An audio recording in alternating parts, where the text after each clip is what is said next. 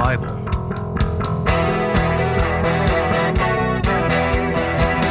A deeper dive into the books of the Bible. Greetings and welcome to Pondering the Bible. I'm your co-host Ken Corkins, and with me, as always, is my longtime friend and pastor, Rocky Ellison. Hello. This is Season 2, Episode 17, and we pray that we're sponsored by the Holy Spirit. Amen. We continue our walk through the Gospel of Matthew. Yep. Now, last week we covered the parable of the mustard seed and the parable of the yeast. This week, it looks like it's more parables. It is. This is Matthew's big introduction to parables. He said that Jesus always spoke in parables every time he talked to people, but this is the only place where Matthew decides to sit down and collect a few of them and show us what Jesus was doing. So The greatest hits of the parables of Jesus. that's what it is, according to Matthew. According to Matthew. That's kind of an icky title, though. It's very wordy. All right. So what chapters and verses are we covering this week? Still in chapter 13 tonight, verses 44 through 52. And what translation are you going to read us? Back to the NLT tonight, the New Living Translation. The kingdom of heaven is like a treasure that a man discovered hidden in a field. In his excitement, he hid it again and sold everything he owned to get enough money to buy the field. Again, the kingdom of heaven is like a merchant on the lookout for choice pearls. When he discovered a pearl of great value, he sold everything he owned and bought it. Again, the kingdom of heaven is like a fishing net that was thrown into the water and caught fish of every kind. When the net was full, they dragged it up onto the shore, sat down and sorted the good fish into crates, but threw the bad ones away. That is the way it will be at the end of the world. The angels will come and separate the wicked people from the righteous, throwing the wicked into the fiery furnace where there will be weeping and gnashing of teeth. Do you understand all these things? Yes, they said, we do. Then he added, every teacher of religious law who becomes a disciple in the kingdom of heaven is like a homeowner who brings from his storeroom new gems of truth as well as old. Amen. Amen. So there's kind of three parables in here. Two are kind of hidden in the first part. Yeah. About the pearl and the gem. Yeah. So what's Matthew's theme this week? It's kind of two different things I feel going on here. What's the theme this week? They all start with the kingdom of heaven is like. Right. So he's still working that theme, kingdom of heaven. But there are three different aspects of the kingdom of heaven that Jesus talks about. The kingdom of heaven began on the night that Jesus was born, and it continues on right now. You and I are living in the kingdom of heaven, but it's an imperfect kingdom of heaven. We call it the unrealized kingdom of heaven. So that's one of the things that Jesus talks about, the world that you live in now and how it's different from the world before I came. The second part of the kingdom of heaven that Jesus often refers to is the not yet part, when he returns, the second advent, the second coming of Jesus. The parousia. That's it, the parousia. And at that point, then, the kingdom of heaven will become complete and reach its full potential. So sometimes Jesus talks about that. But sometimes Jesus talks about the kingdom of heaven within you. That it's not just you in the kingdom is in you. And that's why and how you are a part of the kingdom and able to impact the kingdom of heaven. In some ways, the way Jesus represents the kingdom of heaven is almost the same as the Holy Spirit residing within us or our faith. So sometimes those two words, faith or indwelling Holy Spirit, can be substituted for the kingdom of heaven if we're talking about what's going on inside you. And the three parables tonight, well, two of the parables are about your faith, the kingdom of heaven within you, and then there's one about the end time, eschatology. All right. So the first part here, we've got a man discovering a gem in the field, right? Treasure in a field. Treasure in a field. Yeah, Okay. yeah. I assume it was gem. I don't know where I got that from. So we're going to be working with a gem dealer later. Okay, maybe and that's then right. a homeowner who has little gems too. So, but this one's just a treasure. So, number one, what's he doing digging around in a field that's not his? Number two, why is there a treasure in this field? We have to make some assumptions here, but this is actually very logical. In Jesus' day, no banks. Right. So you didn't take your paycheck down and deposit it at First Jerusalem or the Bank of Nazareth. You didn't go to an ATM to get money back when you needed it. And being robbed was a very real concern. Yes. So people literally did bury valuables. All homes in Israel were built on the same exact plan. You can look it up on the internet. The Hebrew first century home, they're all exactly the same. And the ground level of the home had dirt floor because sometimes you brought your animals in there to keep them in during cold winter nights and stuff. So initially, people just dug a hole somewhere in the floor of their house and buried their valuables there. But it didn't take thieves too long to figure out that's where it's probably buried. Right. Walk into the first level and look for where there's a disturbed ground. There's the treasure, dig it up. So people did literally start burying their most valuable possessions out in fields that they owned. Buried treasure was a real thing. Typically, the man of the house was responsible for taking the treasure and hiding it somewhere. And we've got numerous examples where he didn't even trust his own family, so he wouldn't tell wife and kids where the treasure's buried. He would be the only one that knows. Well, then, there's an accident, the wagon tips over, or he gets an infection, and he dies, and the family doesn't know where it is. And so there's buried treasure out in fields. In a case like that, then, the widow often would start leasing the land to tenant farmers. Let them farm the crop, and they pay me a renter's fee, but the crop is theirs. They got to pay to put it in. They get all the money when they harvest it. Tenant farmers barely got by. They were not rich men. They struggled, but they could just get by. So more than likely, we've got a tenant farmer. He's out plowing a field that he's leasing from a widow, and he runs across their family's buried treasure. Interesting. And so he does a couple of different things. He reburies it somewhere else. Right. And he was not morally obligated to tell the widow. You and I would find that a little unethical. Right. But they were like, no, if the husband didn't bother to tell her, if the husband didn't bother to tell his oldest son where the treasure was buried, it is not anybody else's business to tell her. Now, they can't have the treasure. It's not theirs. It's in her land. Right. But what you can do is raise enough money to buy the land from the widow. And then anything that's in that land is yours. It legally belongs to you. So the tenant farmer moves it to a different location so the family won't accidentally stumble across it.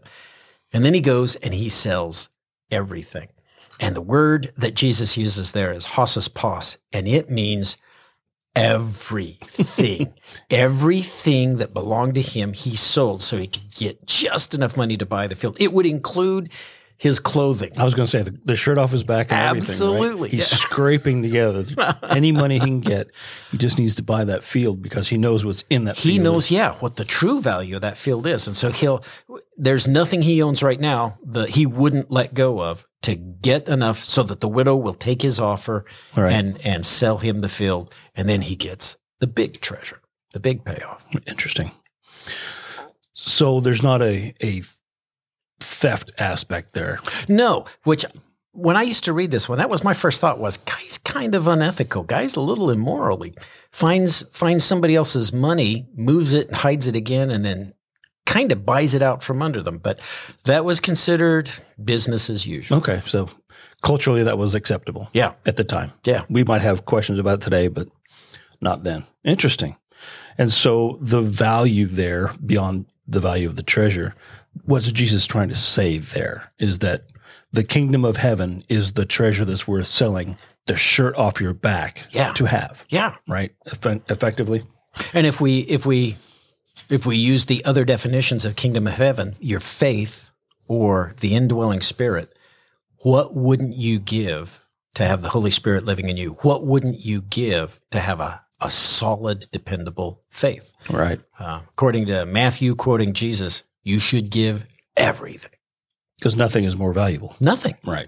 Than everlasting life. Yeah, this controls where you spend the rest of eternity. So what could possibly be of more value? I can't think of anything. Okay. So then he continues on. Well, there's another parable in that little section. It's like the merchant on the lookout for choice pearls. Right. I always question, why did he use pearls as the example? I don't know. Is there anything special about a pearl merchant? At this guy obviously then is wealthy. Okay. Unlike the tenant farmer, if you're a gem collector and a gem dealer, you had some big bucks.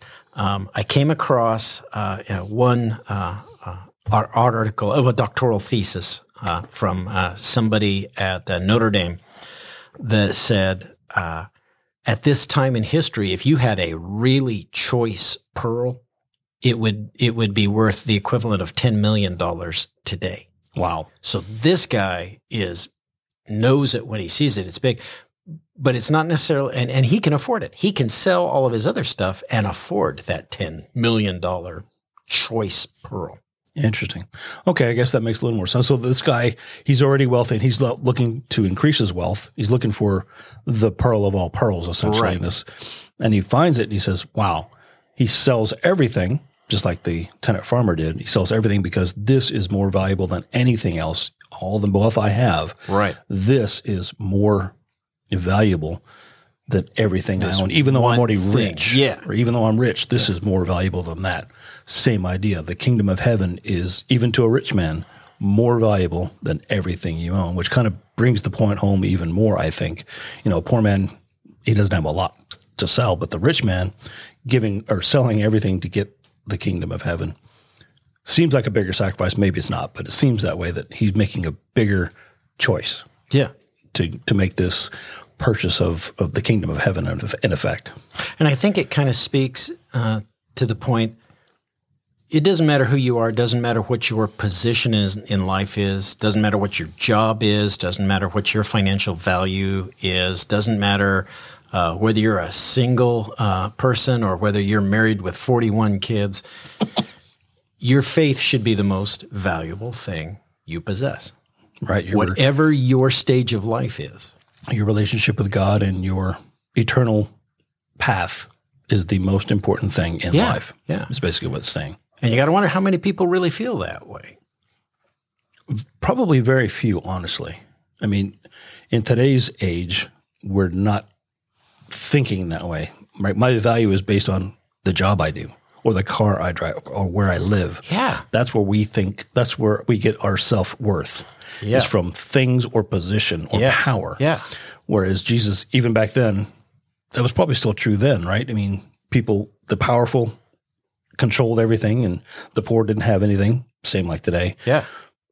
And so their self-worth was kind of the same.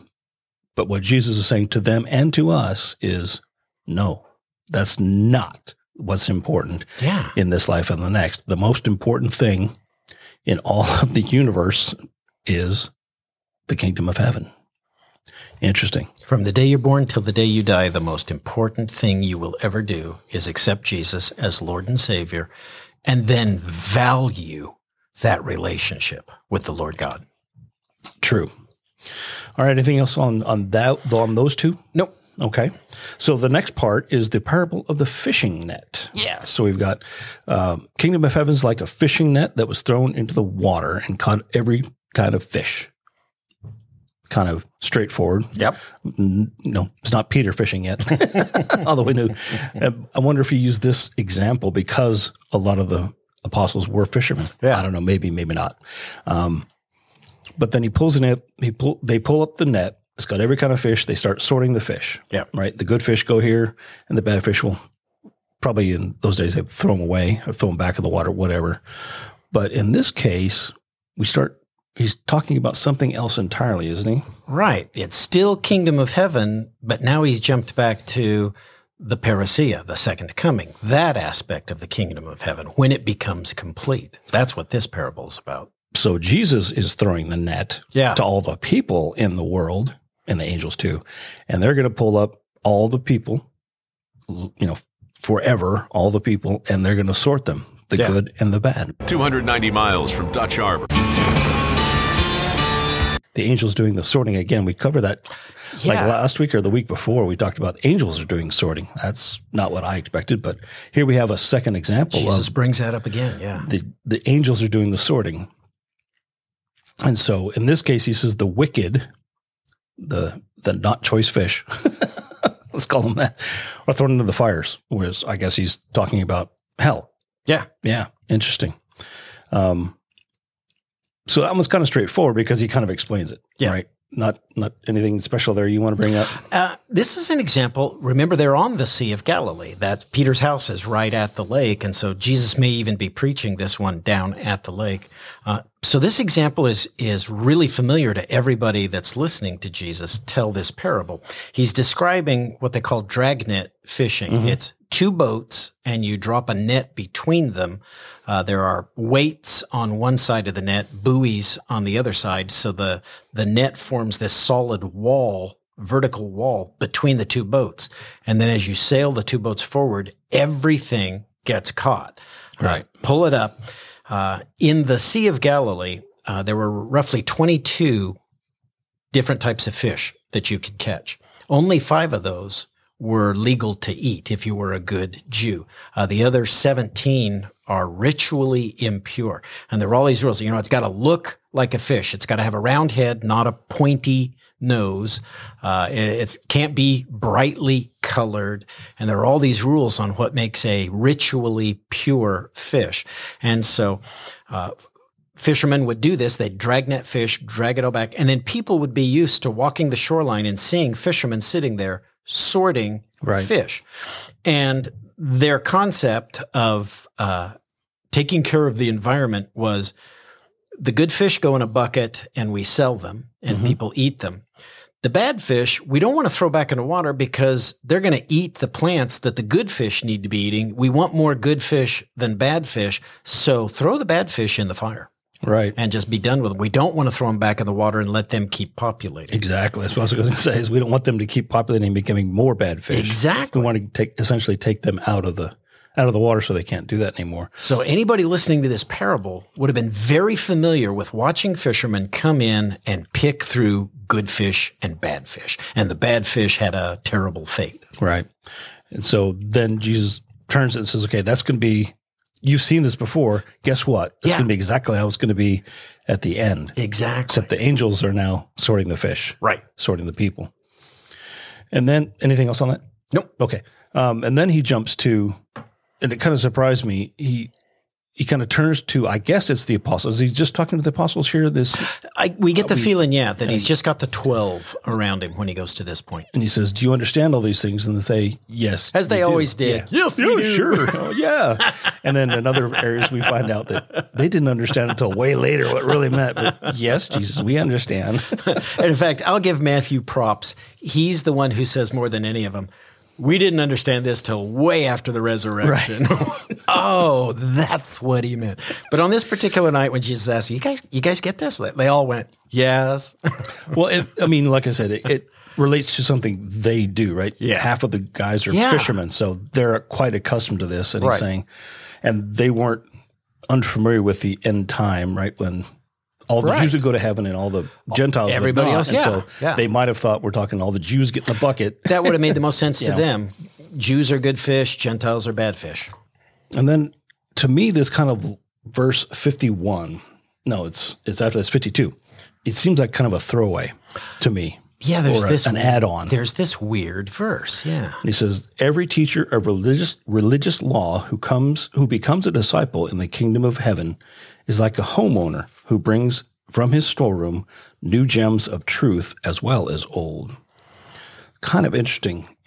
Who are the teachers of the religious law? I think of the Pharisees, the scribes, all those people. Yes.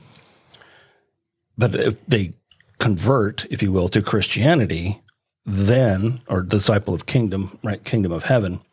Is that who he's talking about? Is those people, or is it somebody else? The NLT, which you and I both read from tonight, calls them teachers of religious law. I think most of your other translations will actually use the word scribe. Matthew has this weird thing. He says, so every scribe who becomes a disciple is like a homeowner who has, all these great new and old things. And we don't have any examples of scribes becoming disciples. Well, there's some Pharisees that do. Well, yeah, there is. Yeah, there's Nicodemus. Nicodemus came to mind. But we don't have any scribes, any temple authorities, guys that translate the Bible that we have. And so you might go, well, where did Matthew get this from?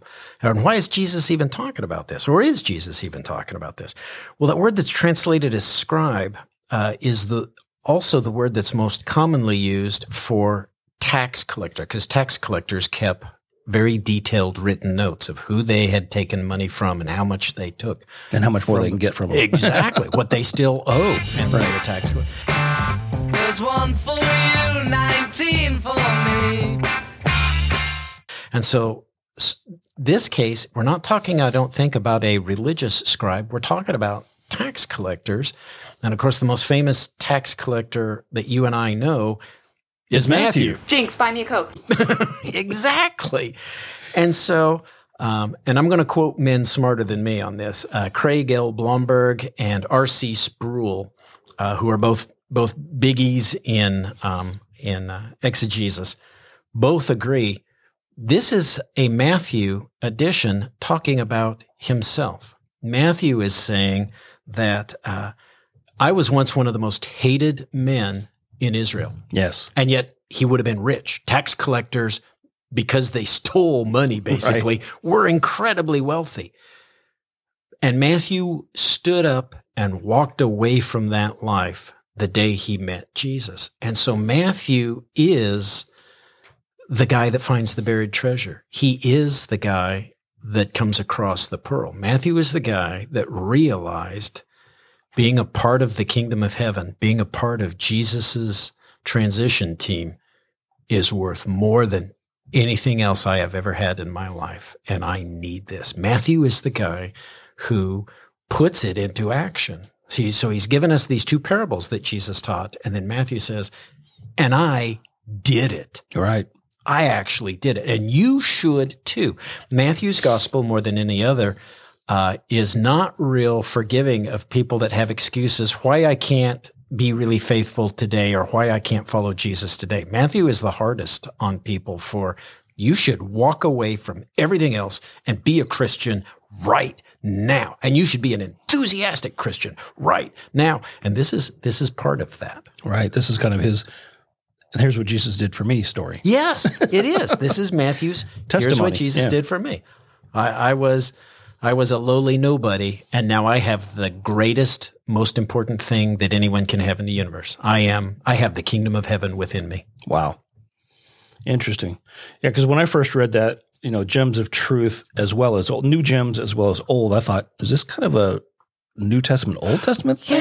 Yeah. That's kind of what I first thought of. And there are some people who try to push it in that direction, and we're not saying they're wrong, that it can't also mean that. I don't think that's the primary meaning. I don't think so either now that we've talked through it, but that was my first thought was you kind of alluding to the New Testament, which hadn't been written yet. Right. It's 30 years to even begin. And then my other thought were some of these is just, he's talking about getting this valuable thing. And I've been reading a lot of Proverbs lately, and in Proverbs, wisdom is the most valuable thing in all of creation. And so I thought, is this all about wisdom? Because Proverbs talks, like I said, a lot about wisdom. In fact, there's 16 different chapters, Proverbs that discuss wisdom. Yeah. So I'm like, is Jesus just, calling up the wisdom books or what? But I think it's bigger than that. I think it's more about, well, he says it, I just misunderstood it, but the kingdom of heaven is even more valuable than even wisdom. Yeah. But you need to be wise about It's okay to be the stupidest guy in the kingdom of heaven as long as you're in the kingdom of heaven. True. Well, there's hope for me yet. I just might be okay. All right. Anything else on this? No. Those are, again, they were fairly short, fairly straightforward. And self-descriptive and yeah. Okay. Have you given a sermon title yet? Yeah. Define valuable. What's valuable? What would you keep rather than your faith? What would you give up for your faith? Interesting.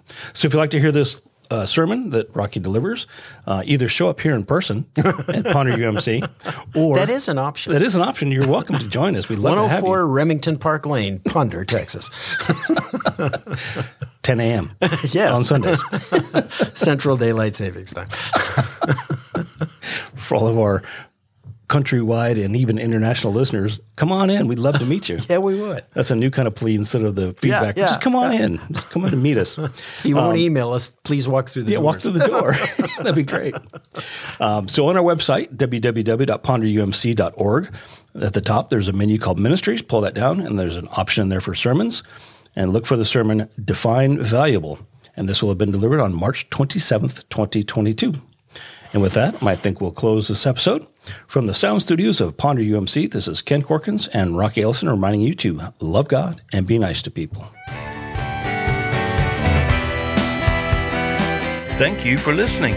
You can find us at www.ponderumc.org. There, you can watch the live stream of our casual service, listen to replays of this and past sermons, and find other interesting information about us. This has been Pondering the Bible.